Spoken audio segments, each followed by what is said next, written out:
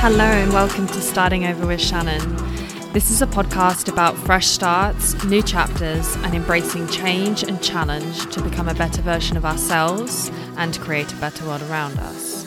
I'm your host, Shannon Jenkins, and every week I'll be bringing you a different starting over story with tips on how to conquer life's difficulties to find greater joy, meaning, and purpose.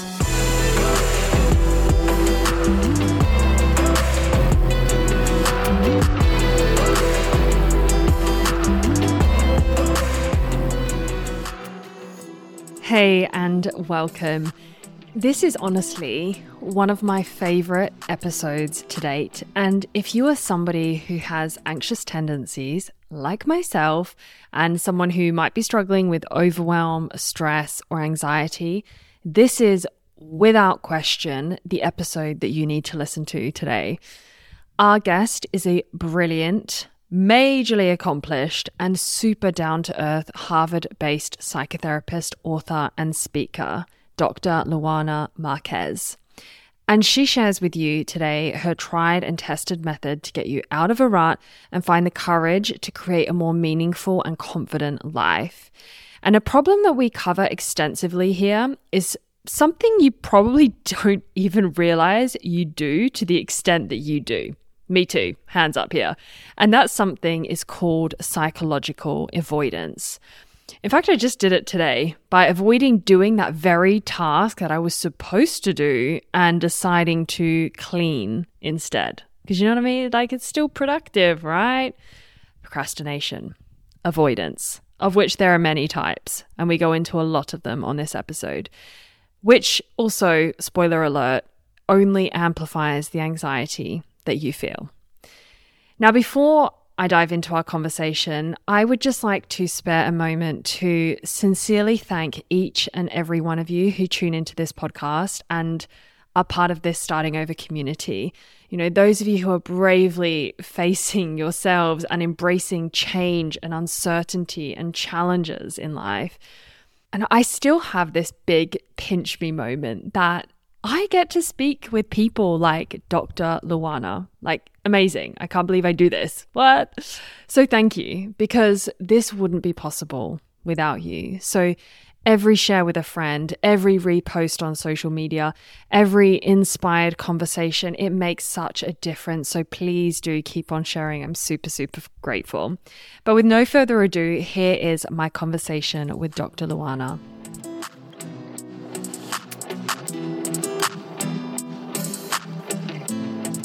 Dr. Luana, thank you so much for joining us for another episode of Starting Over with Shannon. I said this before and I'm going to say it again. I genuinely really loved your book. Like, it was one of those books that I read that I thought, wow, this is hitting home into something that we all do, which we're going to come into in psychological avoidance. I don't think I'd ever thought about these topics in the way that you describe them.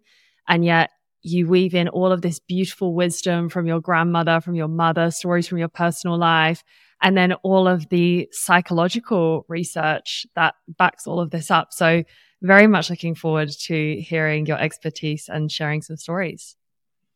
Well, thank you so much for having me. I'm excited to be here today. So a lot of this podcast is about, as the name suggests, starting over and people coping with changes in life, whether that's something that they are doing by choice or whether life has thrown something unexpected at them.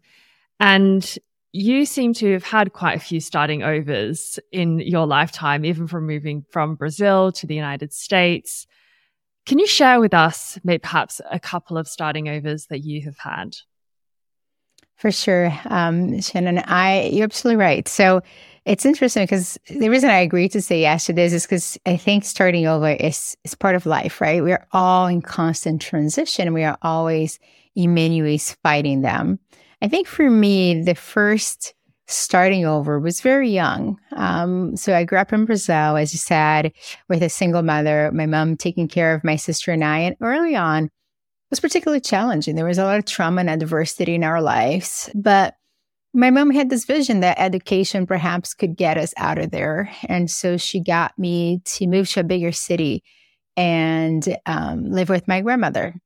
And so I moved from the city that had about 200,000 people to millions of people. And really was the first time in my life that I had to figure out who am I and how do I belong here. And I was only 15. Looking back at it today, when I look at 15-year-olds, I'm like, what? But, my brain sort of failed me right away and told me things like strangers are scary. People are not going to like you. You come from a small town. And that's something, I shared that story from the offset because it's something I see over and over again. When we're starting over, our brain does not like it. And mine at 15 got stuck on this narrative. And had my grandmother not seen the bigger picture and knew how to get me unstuck, I don't know if I would be here with you today. Yeah, you're speaking the truth right there. And your grandmother was a very important person in your life, wasn't she? I remember you recount a story in your book about how you had sort of social anxiety and you were fearful of putting yourself out there. And she noticed that and gently / forcefully pushed you into those situations, right? Yeah, I it's funny because I today do that to many people and they say, you're forcing me. And I'm like, well, I'm just suggesting it. But that's what she did for me. Suggesting strongly. Yeah. Not giving you an out, really. But, she caught it. She caught that I was avoiding making friends. I was avoiding inviting people over. And before that, I had been a very, very social person. And so she invited me to go to the mall and talk to strangers. And to your point, I didn't feel like it was an invitation. When I understood her agenda, I was terrified. But when I got to graduate school many, many years later, I realized that is at the core of what's known as exposure therapy, which is the idea that we can actually train our brain to face our fears and approach instead of avoid in a specific way. It's not a just do it that works for Nike, does not work for the brain. It is really sort of slowly going towards things. And so I really think, to your point of starting over, that was the first time that I got a sense of like, oh, I can hit a wall and start over, transition. And I don't remember how many times we went to the mall. I don't remember how many times she got me to do that.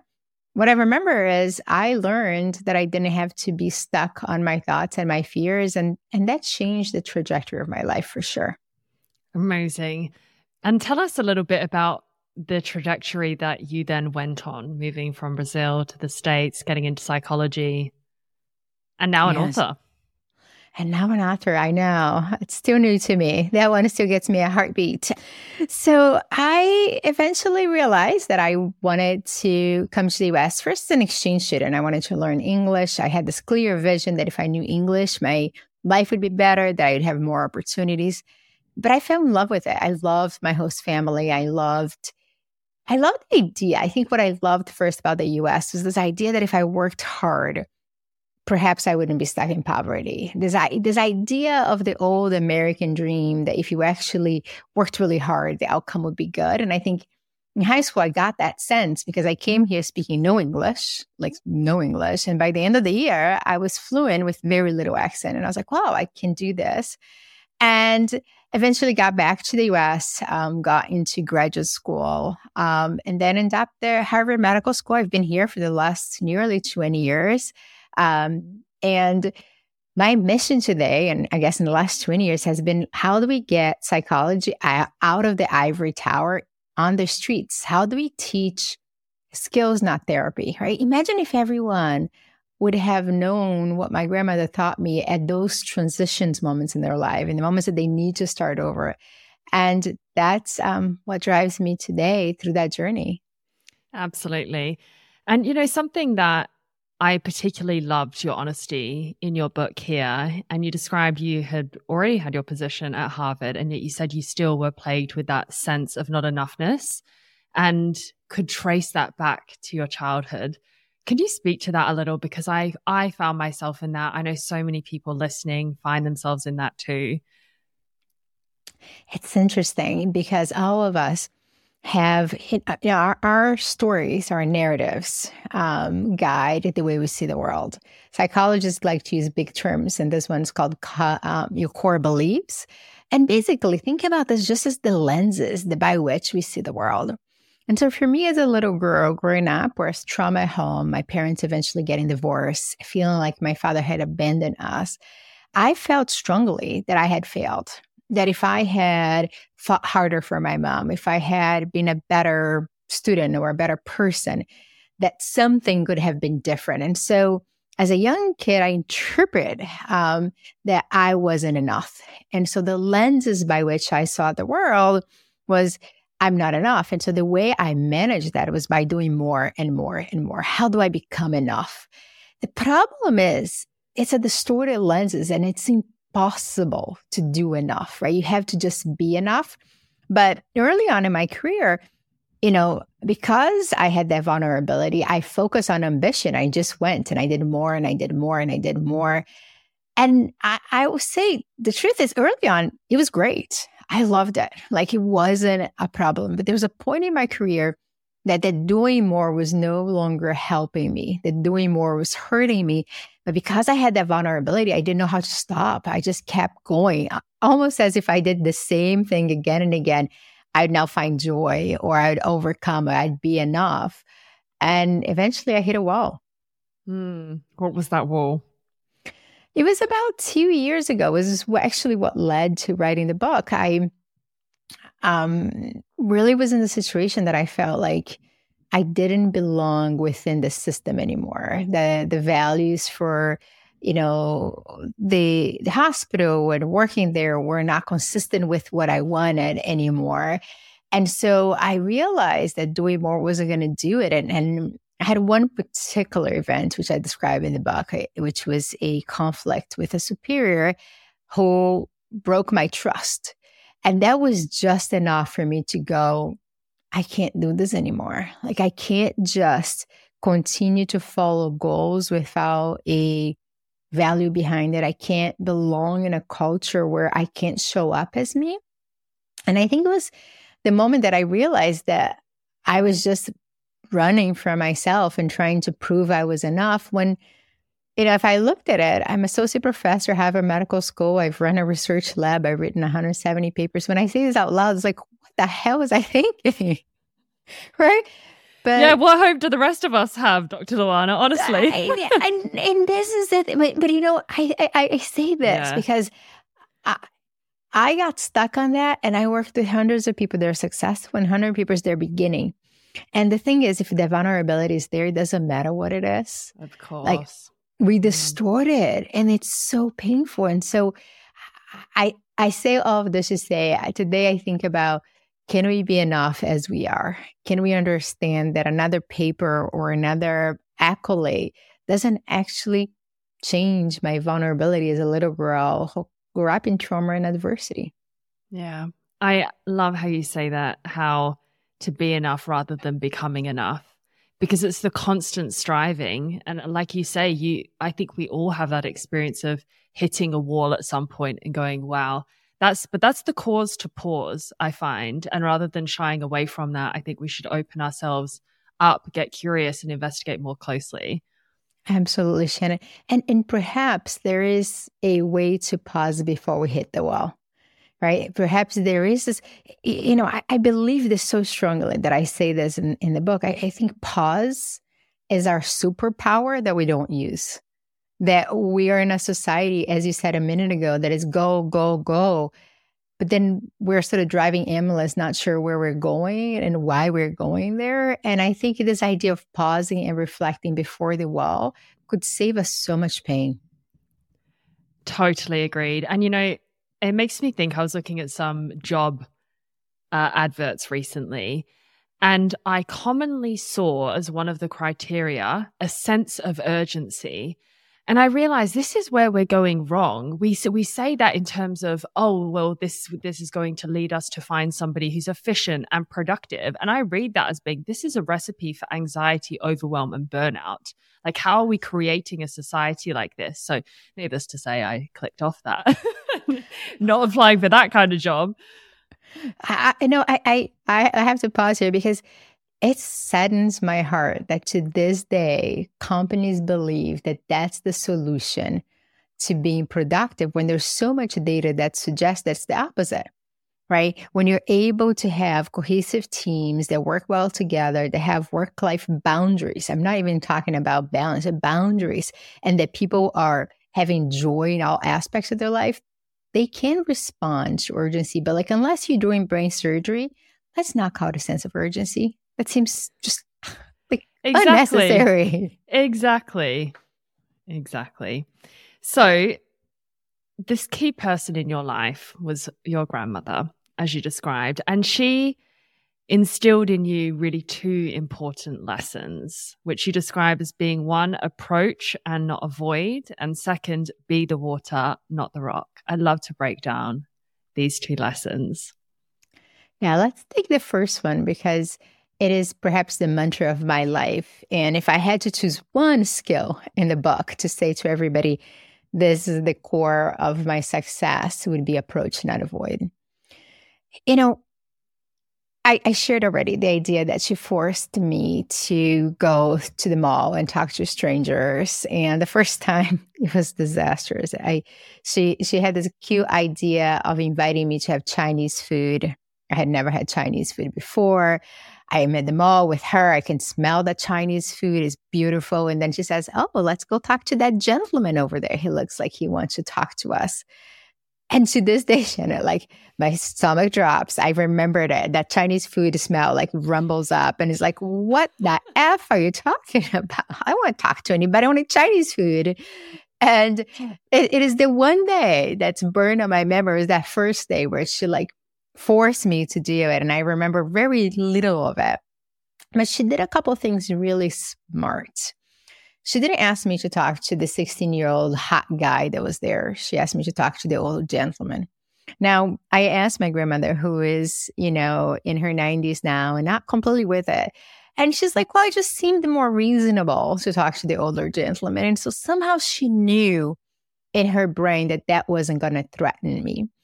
And that is the idea behind approach, not avoid, is that we are biologically wired to walk away from discomfort. And our brain, as smart as it is, cannot differentiate real threat from perceived threat. And so in my brain, that old, lovely gentleman was like a lion, and I wanted to run away. And biologically, it makes sense I would want to run away, right? My grandmother then says, no, let's go for it. And the idea here is that we need to approach in a way that our brain can tolerate. So as a skill, this means that if you're terrified to go on a date, for example, imagine that you have some social anxiety and dating is something that's hard for you. You're going to do all or nothing. Either you're going to white knuckle through dates or you're going to avoid them completely. Could you do something like have a conversation with somebody over text for a few weeks, then have a limited coffee with that person, or, talk to a bunch of strangers before you go on dates? Can you sort of slowly take steps towards the thing that's fearful by breaking it down in small steps? And the way I think about this, Shannon, is the same way we can't build a six-pack overnight. Even though, some things tell you can. I never seen anybody do it. Clickbait. Exactly. You can't do it, right? Like, you cannot build cognitive flexibility and ability to tolerate discomfort overnight. And so in approach, not avoid, is really the idea of opposite action. Anxiety makes you want to avoid. Go towards that discomfort slowly. And this applies to everything in our lives. Right? Getting a job interview, asking for a raise, telling your partner that you're a little upset at them, reprimanding your kids, anything that makes you anxious, you tend to want to walk away. My grandmother taught me, and today, like there's this moment, I'll share one last moment and I'll pause, but a couple of years ago, I wanted to be president of a national association in the US. And I had just had my son and Jake was 5. They called me and said, I sit at the board is running and there was a couple of people running. Do you want to run? And I said, sure. And I was super excited. The night before the election, I went for dinner with a colleague, a senior colleague, a woman. And she was really mean, actually. She said things like, you just had a baby at home. You shouldn't run for this. The other person's an older gentleman. He should win. You're going to be a bad mother if you don't want to do this, if you do this. And she literally... it made me so anxious that I got home and said to my husband, David, I was like, I shouldn't do it. Like I'm too young and maybe I shouldn't do it. He's more prepared. And my husband looked at me and it's like, are you sure? Like, since I've met you, wanted this. And then in that moment, I heard my grandmother going, approach, not avoid. If you don't try, you don't know. That gave me chills. Yes. And so I did. And I won. Yes. And this is, I think that's why it's so important in my life, because it wasn't a lesson at 15. It's a lesson at a lifetime.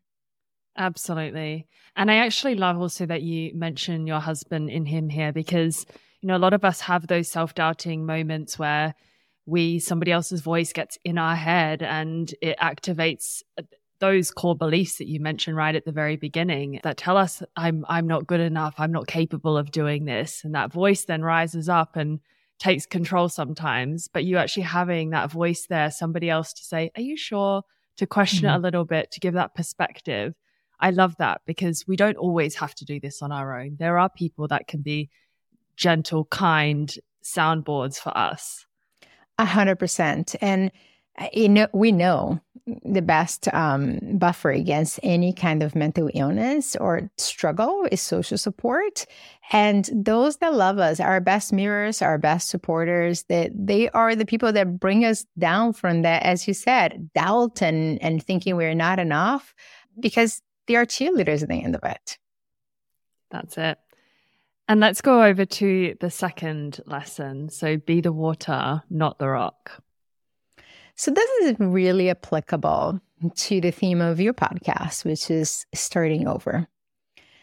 My grandmother early on said to me that there were two types of people in the world. Now, that might be very simplistic today, but it stuck with me that whenever life threw a wrench or got difficult or we had to start over, there are the folks that function a lot more like the rock.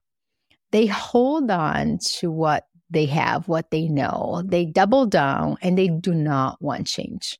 They fight that transition. They fight starting over. If they are forced to start over, they want to start over the same way.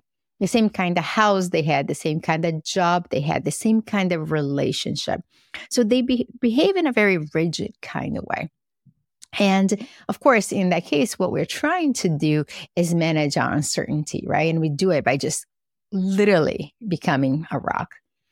Then she said the other type of people are the people that when life changes, when there are adversities, when you're starting over, you are much more like the water. So if there is an obstacle, you go around it, you go underneath it, you go below it. You're always flowing, you never stopped. And the reason I like this is because this vision of they're going to be rocks. The way I see my brain is a life will throw rocks in front of you. And then at that moment, you have a choice. Right. And that choice is important because most of us don't give ourselves even the concept that we have a choice. We just believe that like now I have to like react. But this idea that you can flow with change is to me really powerful. It makes me think of Deepak Chopra's work and this idea of like, can we sit with uncertainty? Can we actually revel in uncertainty? And I know it's hard. But my entire life, and in fact, I think the reason I was successful where I am, which is a majority white, men-driven, world, is that whenever I was told no, or whenever I was told I couldn't do it, I was like, well, is there another way around this? And not to bypass the rules, but to say, you know what, I don't have to take this as just, I can't do it. How can I do it? How do I get to what I want? And so I try to flow past lives. I'm not always successful. I can say some moments I'm more like a frozen river. But there's water there somewhere. Yeah, I love it. It reminds me I wrote down a quote by an author that I love, Margaret Atwood. And she was the first person really I came across this idea of water and being more in flow. And she says, water does not resist. Water flows. When you plunge your hand into it, all you feel is a caress. Water is not a solid wall. It won't stop you, but water always goes where it wants to go, and nothing in the end can stand against it. Water is patient. Dripping water wears away a stone. And remember that you are half water. If you can't go through an obstacle, go around it. Love and it. I had that, I think, as one of the backgrounds of the screensaver, on my phone, because I was like, wow, yes, like at this moment where I'm feeling just I'm facing the wall. I don't see the path. I don't know where to go next. It's like the pause, the step back. And the way I see the water is also, it's calmer. You know, it's like the energy that we carry in that leads us to force and muscle, white knuckle our way through everything. It's brute force and strength. There's nothing soft and gentle in it. And sometimes that can lead us to worse outcomes, I find. Yeah, 100%. I love that quote. You're going to have to send it to me because I won't remember fully, but I love it. I love it. And, you know, as a little kid, whenever I was in the ocean, I loved the big waves, but what I would do is go underneath it. And then when the wave would start to crest, I just like go really deep. And then I would open my eyes and see that mess on top of me, but it was so quiet down there. And that's a vision that I have. Is like the chaos can exist, but I don't have to be. In fact, if you're in the middle of a wave, it hurts quite a bit. I've got caught there a few times. And so this idea of going deep enough and to your point, not trying to just muscle through it, I think is a way of being. It's at the end of it, cognitive flexibility. That's it. And you said it right there with the being. You know, we focus so heavily on the doing and everything that's horizontal, external, outwards to us, rather than approaching it from a grounded, centered way of being. That's and exactly I wonder, right. Can't we do both? I think that's really the way forward, is like not getting lost in all of the overwhelming action and learning how to bring this calm and this groundedness with it. Yeah. I think it's a practice, right? You know, I tend to flow very well, but the last 48 hours, I have lots of transitions in my life and lots of things coming at me. And for 48 hours, I was sort of frozen in fear and really feeling stuck and unsure. And then it took this moment of like, okay, I'm going to meditate. I'm going to take a breath this morning.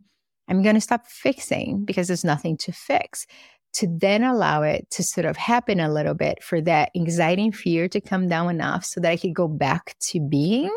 And so I think it's that yo-yo of being and doing.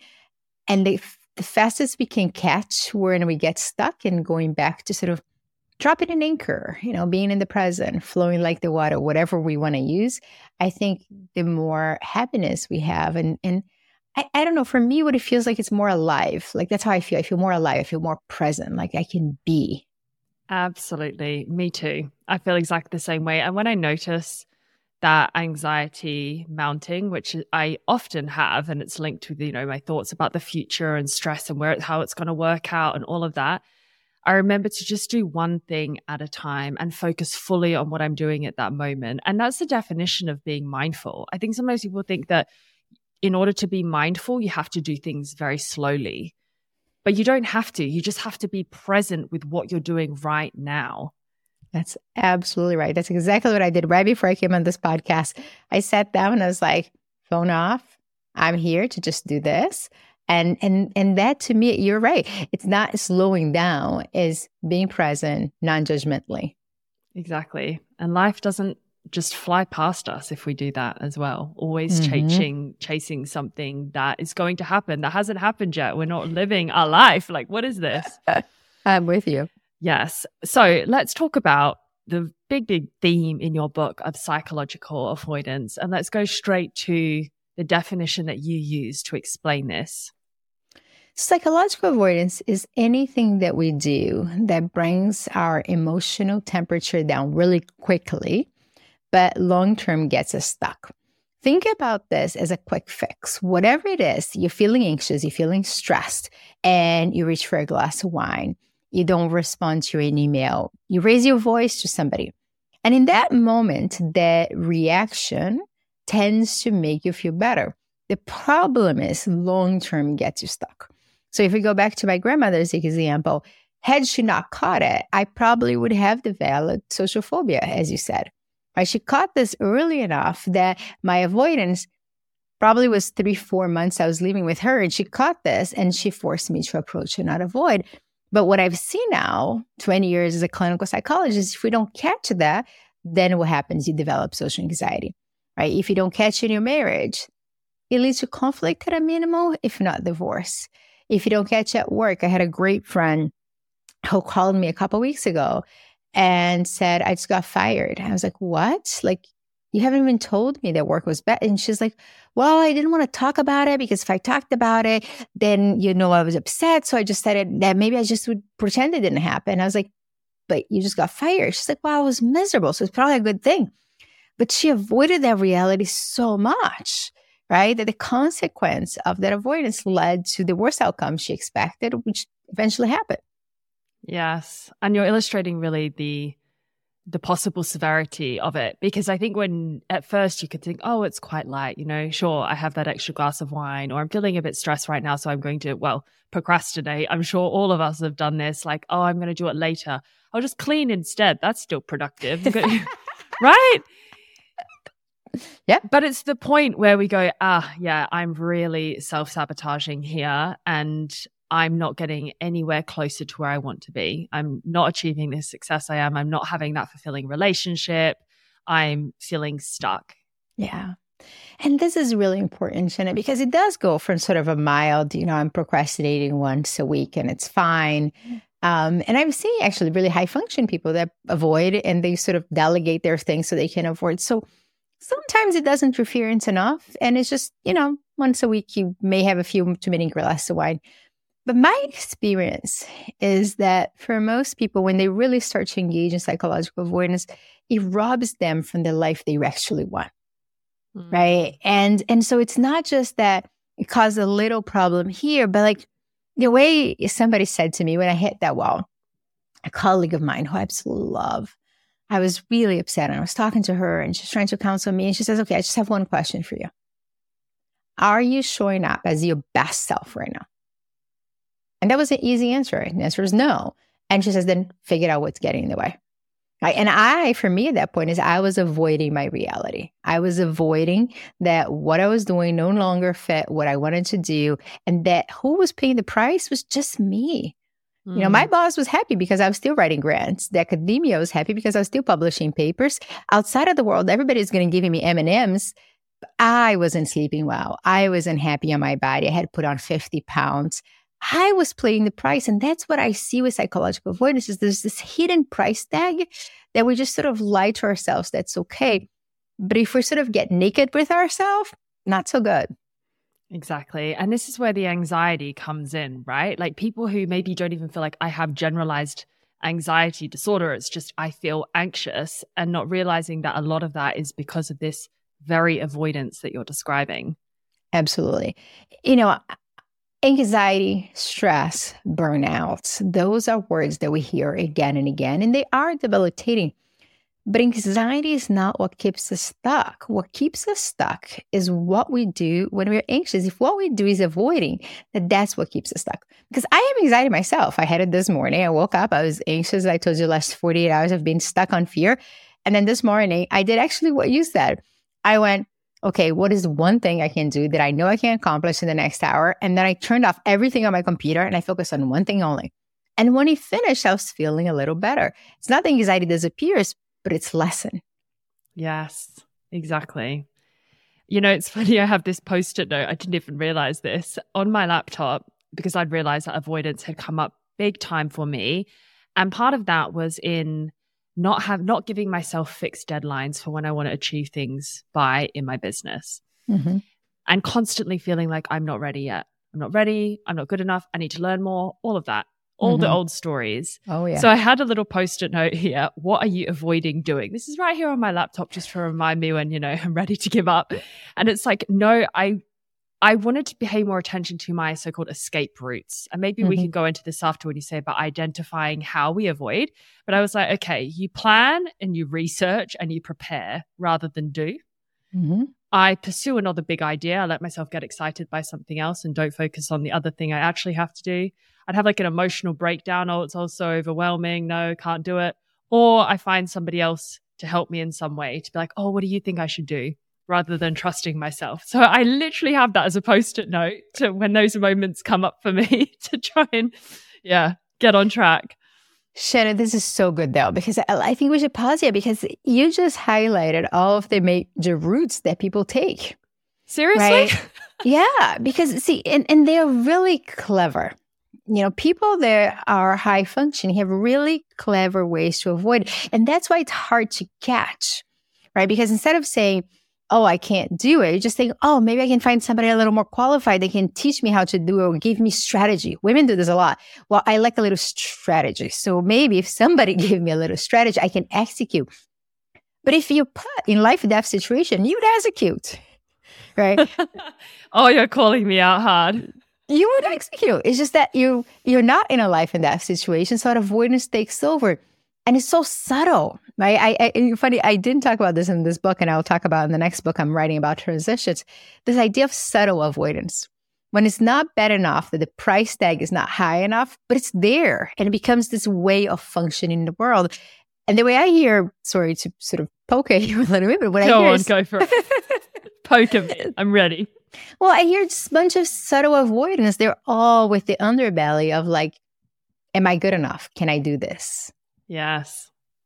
That is it. And the thing is, you get to that point where you're like, oh, I'm so fed up, because I've spoken about this so openly on the podcast. Like, I've shared so deeply of how in my childhood, I had an absent father. I felt like I was getting recognition in school for achievements, that gave me the sense of praise and that sense of love that I think I was seeking so much.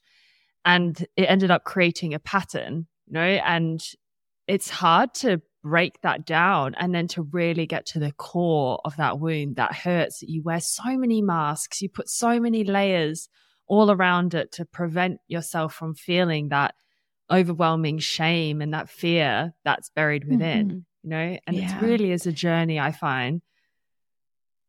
But let's simplify that journey for you today, because I think it will help a lot of people that are listening to us. Because, give me your 4 things that you do again. Okay. I research, plan, and prepare instead of taking action. I pursue another sparkly idea, something else rather than the thing at hand. I have emotional breakdowns, like overwhelm, just shut it all away and go away. Or I find somebody else to help me. Like you say, the strategy, find another expert, read all of that.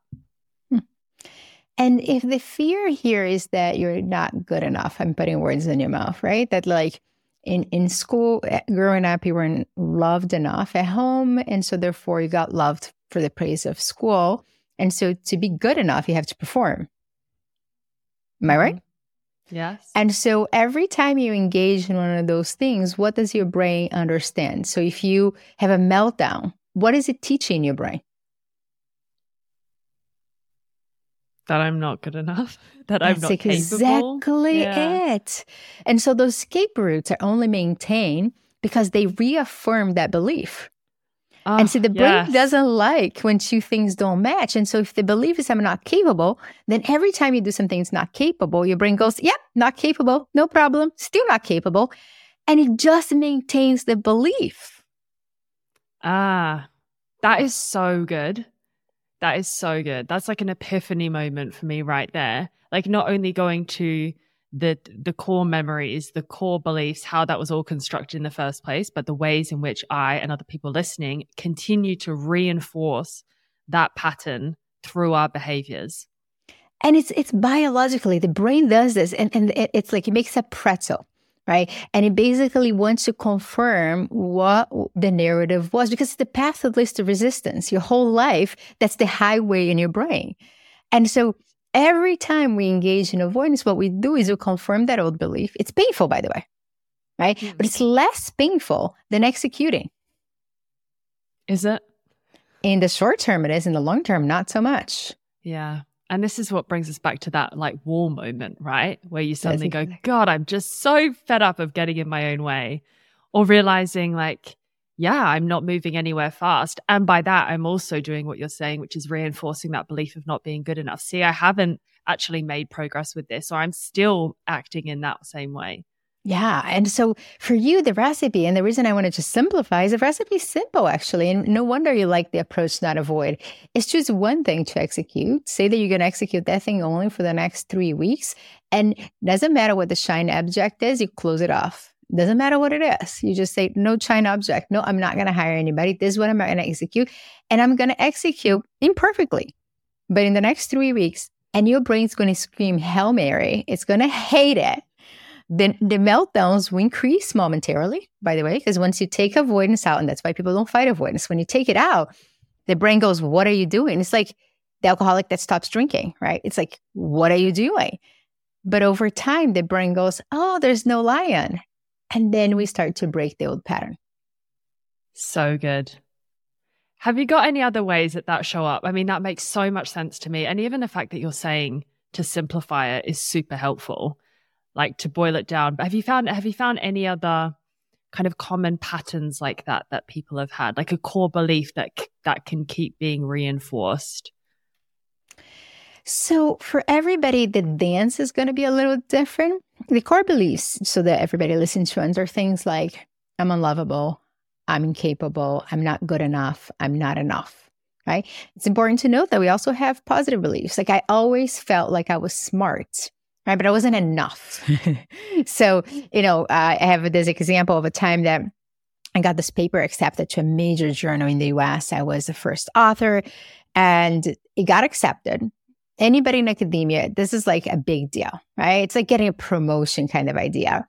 And my brain went, of course it got accepted. The co-authors are so smart. I'm not smart enough.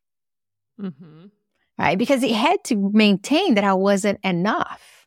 And see, getting a major paper accepted doesn't close the equation with not enough. So the brain is always trying to prove it. And I think people sort of try to create all sorts of narratives. A client of mine the other day said that this is a very smart client of mine who is finishing her second PhD. And she says to me, one day I'm going to be successful. And I was like, they have defined success for me. And and I said, okay, so you finished your second PhD from Harvard. She says, yeah, but that's not enough. Like, I'm clearly not successful. I said, because people, they're not successful, finish 2 PhDs from Harvard. And I kept pushing. And she's like, but I wasn't the first one in my PhD class and I didn't publish the most papers. And I was like, and look at that. Your brain's still trying to prove that you're not enough. And I said, when are we going to stop getting PhDs to prove it and start to working on being enough? Right. Yes. And to that point, I think it's important to just pause and understand, what does it mean to be enough in what domains of our lives? Because there's not a quick fix here. Right. And so really pausing and understanding we're fighting a core belief and slowly starting to work on it. For me, it took writing this book to be able to sit. And I wrote the book between 4 a.m. and 7 a.m. for 4 months every day. And I would sit and I start writing. My brain would scream that I wasn't good enough, that nobody's going to read my book. And I was like, nope, I'm going against that belief. And I'd cry and I write and I would continue. And when I finished it, I was terrified about how the world would see the book. But I could tell you that I feel like I am enough because I've integrated my story, that I will pursue all sorts of things going forward. But I don't have to do more to be enough anymore. And that feels so freeing. That's so beautiful. And, I think this is what I said at the start, but I think this is why I was so touched by your book, because I felt the heart that you brought into that, like the humanity. You didn't lose touch with that. And I think that is powerful. And it is what people truly connect with beyond all of the psychological jargon, beyond the research, which is so important. It's so helpful. Of course it is. But we all want to deeply know that we matter and we want to be seen and heard and valued. And you really bring that forward. So, and even what you're sharing now, honestly. Thank you.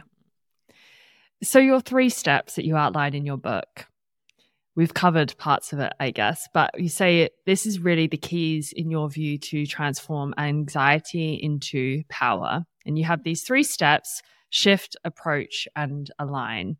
Let's break down this a little bit. So we've talked about approach a lot. And the last thing I'll say about approach is that if you're listening to us and you're going to choose to approach, keep in mind what I said before.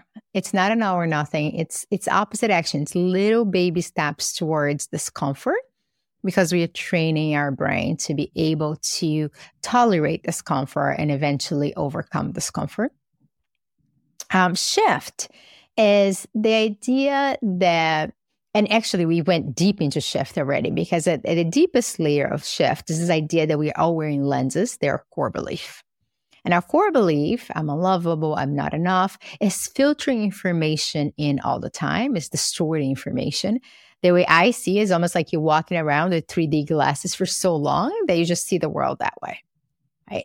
And in the simpler version of shift, and the one I apply all the time, and my grandmother, again, is the one that forced me in the beginning to do this, is to really change the way we talk to ourselves. Right? I think we forgot as a society that thoughts are not facts. Right? If I asked you to see a pink elephant, you can see a pink elephant in your eye, but there are no pink. Well, maybe Disney has plenty, but in real world, there are no pink elephants. And so this idea that we need to observe what we're saying to ourselves. And the way to do this is to really talk to yourself as if you're talking to your best friends. Right? Have you noticed about this? When one of our friends in crisis, we show up and we're compassionate, we're kind, we're understanding, and we, are able to sort of see the big picture, widen our perspective. But when it's ourselves, it's like, nope, have to do more. Nope, not good enough. Nope, you're still not good enough. And so really shift is just shifting that perspective, widening our lenses to have more flexible brains. Does that resonate with you? It does resonate a lot. And for sure, I noticed myself doing it for so long that I would be my own worst critic, beat myself up constantly, and I would never dare to talk to somebody I love in that way. Never. No, and in fact, if we did, we'd have no friends or loved ones. Yeah. Can you imagine? Hey, dude, you're really looking bad today. You put on a few pounds and, you need to study a little harder, and you should have finished that business proposal. I wouldn't be your friend. I'd be like, oh, no. So true. So true. Something there that you said about distortions. Is this also something that you talk about cognitive distortions? And when we introduce our shoulds or our black and white thinking, all or nothing thinking, can you break down a few of those as examples so we can catch ourselves perhaps doing this? Absolutely. And so think about our thinking as layers of an onion. There is sort of the knee-jerk thoughts that we have. Then there are intermediate thoughts. They're the conditions we have. And then in the center, you have the core beliefs. The automatic thoughts that we have, sometimes I think about them as brain farts, which we call them cognitive distortions. They are misinterpretations of facts. So you're walking down the street and you see somebody that you know and they don't say hi. And your brain goes, oh my God, they're mad at me. You jump to a conclusion. Right? Yes. It doesn't consider that maybe they're busy, maybe they're upset, maybe they didn't see you, maybe they were listening to an audio. It ignores all facts and it jumps to the conclusion. And the conclusion, usually, to be a cognitive distortion, has something bad about you. Right? Or somebody gives you a look and you're mind reading and you're like, oh, I certainly know they're upset at me. Right? We catastrophize. I'm never going to be successful. Right? Only smart people get to Harvard, black and white thinking. Right? And so the idea here is that in any kind of distortions, there's no gray zones. There is one way or the highway, and you never in the positive, really. It's a perception there's something wrong with you, what you're doing, that gets you stuck. Right. So then in those moments, let's say, to use your example of walking down the street and somebody shuns you. Your interpretation is that they're mad at you. That sounds like a little bit of, at least when I've experienced that, it's been a kind of anxious feeling and then feeling inadequate personally and worried and then overthinking what I should do, or should I message them, or rehashing situations that I had with them before, or what I said and whether that was interpreted and all of that. Mm-hmm. In those moments where that happens, what should we do? So a couple of suggestions here. The first one is look at competing hypotheses. What I mean is, what are the 5 reasons why this person may have ignored me? One is they're mad at me. Okay, let's put that in the equation. The other one is they didn't see me. The other one is that they look like they're on their phone. The fourth one is maybe there's something is going on in their life. The fifth one is maybe they have a business meeting they're late for. Right. So one is just widen your perspective. Try to see slice and dice the alternatives. And the reason I suggest this is because then it doesn't become this black and white anymore. Right. If you do that, most of the time we can create enough flexibility, especially if there's no history, that we can then go, okay, maybe it's nothing. I'll talk to them later. Okay. And that should bring the temperature down enough. Now, if you do that and you're still stuck, then my suggestion is, we're talking about shift here as a skill. My suggestion is moving from shift to approach. What can I do in this situation? Okay, I'm going to, instead of obsess about this for 10 minutes, I'm going to pick up the phone and call that person. Hey, Bob, you just walked by me and you ignore me. What's up? Right? But see, it's so easy. And it takes a whole afternoon off of anxiety. Let me give you a personal example of this. I was in Miami recently, and I was walking out of a restaurant with my husband, and this person was walking in. It was this like super fast thing, and it was a super busy restaurant, a Miami restaurant. And we walk in there, and I looked at my husband, and I said, I think that was my roommate, Lauren. He's like, your roommate? And he didn't stop it. I was like, well, in the end, it ended a little problematic, and she, had this thing. And he's like, do you like her? I'm like, very much. And he's like, text her. And I was like, damn right. So we're walking down. I texted. I said, hey, Lauren, I haven't talked to you in 5 years, but we're in Miami. I think I just saw you. And she's like, oh my God, I am. And where are you? I want to see you right now. And then we reconnected, and she came to see me 5 minutes later. And it was great. But I could have sat obsessing about this and obsessing about the history with her and how did she see me and what would happen. And I had a fantastic conversation with her. We loved it. We reconnected, and anxiety went away. Exactly. And it makes me think of the title of your book, The Bold Move. Doesn't need to be an enormous bold move, but in a way that is, because so many of us wouldn't dare to do that. Or we go, oh, I'm going to bother them, or and you don't actually do it. And then that ended up resulting in a beautiful encounter. That's it, Shannon. And I'm so glad you brought this up, because I struggle with the title of this book because I was afraid that people are going to think there has to be like this major thing. A bold move is just waking up and doing something that's meaningful to you, right? If you're avoiding the gym and for a week you go to the gym every day, that's pretty damn bold. Right? It doesn't have to be a big step. It just has to be something that's aligned with what matters the most for you. Exactly. And now for your third step in transforming anxiety into power, let's talk about align. So I sort of just went there as I was defining bold move, because the third step is really this idea that when we're anxious, we tend to do whatever anxiety tells us to do. That's what psychologists call an emotion-driven life. So in the case of walking down the street and somebody ignoring you, you feel so anxious. Instead of asking or calling the person or texting, you're like, well, maybe it's about me. As you said, you feel inadequate, and then we don't do anything, right? We do what emotions tells us to do. The opposite of this is a values-driven life. Values being the things that matter the most to us: family, friendship. I mean, the reason I texted Lauren is because friendship has been a core value of mine. And I was like, you know what? Why not? Right. And so what we know is that if we align our values with our actions on a day-to-day basis, we live a happier, less anxious, more satisfied life. And I actually do this a lot these days. Once a week, I try to look at my calendar for the next week. And for me, I've identified 3 core values right now. That being impact. That's why I'm here with you today. I want to actually make science go viral in the world. Family and health. Health, because I fought obesity my whole life. And so if health is not there, I'm going to be in trouble. And so I look at my calendar for the next week and I go, okay, what are my meetings? How are they scheduled?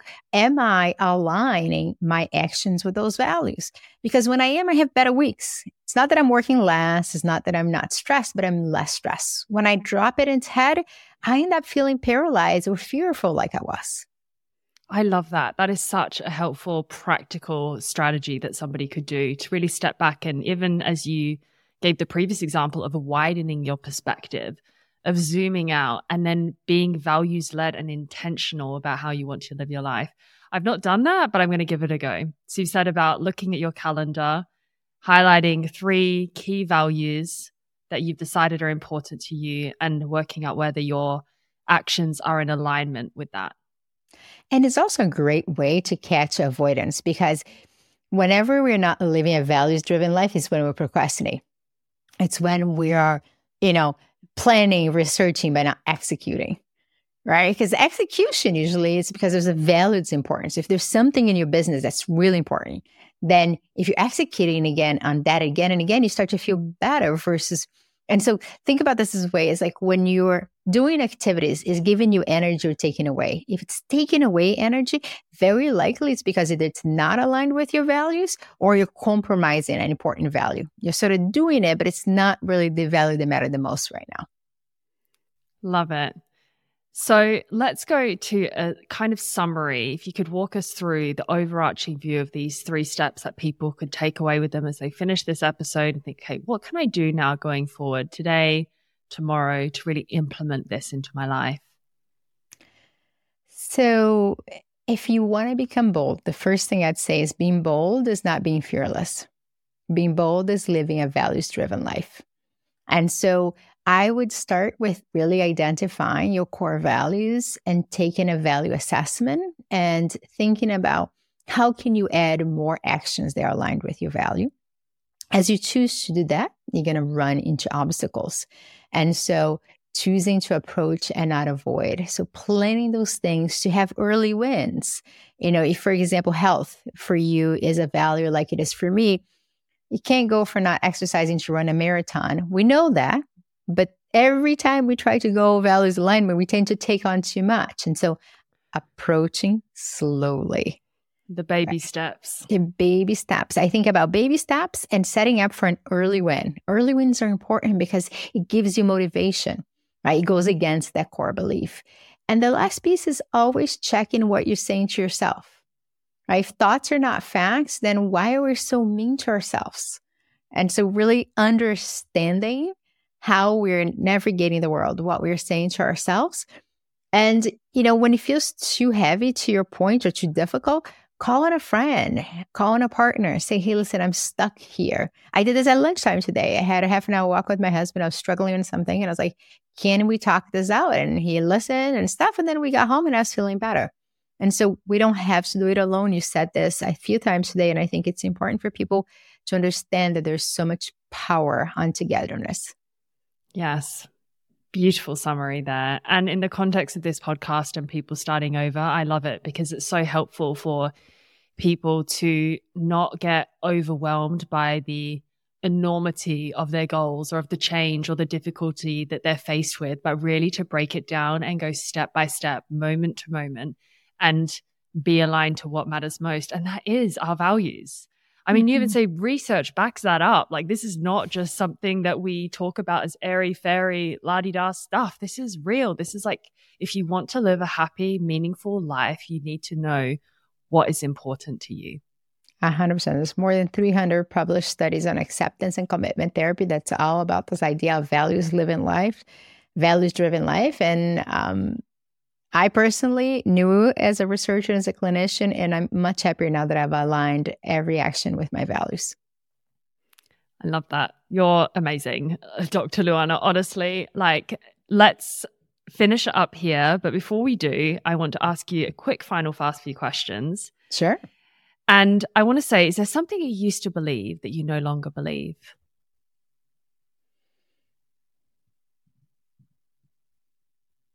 That's an interesting question. You got me stumped there. Is there something I used to believe? Like something you've really unlearned in your life in some way? Sure. I think that it's a personal one. It's interesting because you asked that question and my academic brain went for science and research. And I was like, well, a lot of this is sort of what I believed as a teenager, that I'm not enough. I lived a good chunk of my life believing that I wasn't enough. And I have mostly given it up. That core belief almost never shows up. When it does, I catch it pretty quickly and I go, no, I'm not buying. And have you deconstructed the kind of avoidance things within that, like you say, that keep reinforcing it? You're very aware of that? 100%. So for me, my avoidance was the best one. I became overproductive. So whenever I feel anxious, I would do more and more and more and more. So I'm the opposite of the procrastinator. I just, on my postdoc here, I was so anxious I wasn't off. I published 9 papers in a year. I was miserable, but I did it. And then I was like, what am I doing? And so whenever I'm stepping only on the gas, I remind myself there's a break. Second question, what is one of the best pieces of advice that you have received that's really stuck with you? Have to go with approach, not avoid. Yeah. I have to. 100%. She's got the goods. And lastly, what is a closing message that you would give to our listeners here today who perhaps have recognized through this podcast that, in fact, they've really been avoiding quite a lot? They never thought about it before, but turns out they do it very frequently and they're ready to change. What would you say is a final message to them? You are in control of your change. And I know change is scary, but if you embrace that discomfort, you can do it. I still am puzzled by how a little girl growing up poor in Brazil ended up at Harvard, but it was one small step at a time. And so don't take my story as a hero story. Take my story as choosing skills every day to get to the life you want. And if you want it bad enough, you can do it. So wisely said and beautifully spoken. Dr. Luana, thank you so much for sharing your wisdom and that of your ancestors as well, or your grandmother and other important people in your life. Your book, I really recommend it, everyone. It's super tangible, beautifully written, a lot of heart, like I said. It's called Bold Move. And other than that, thank you so much.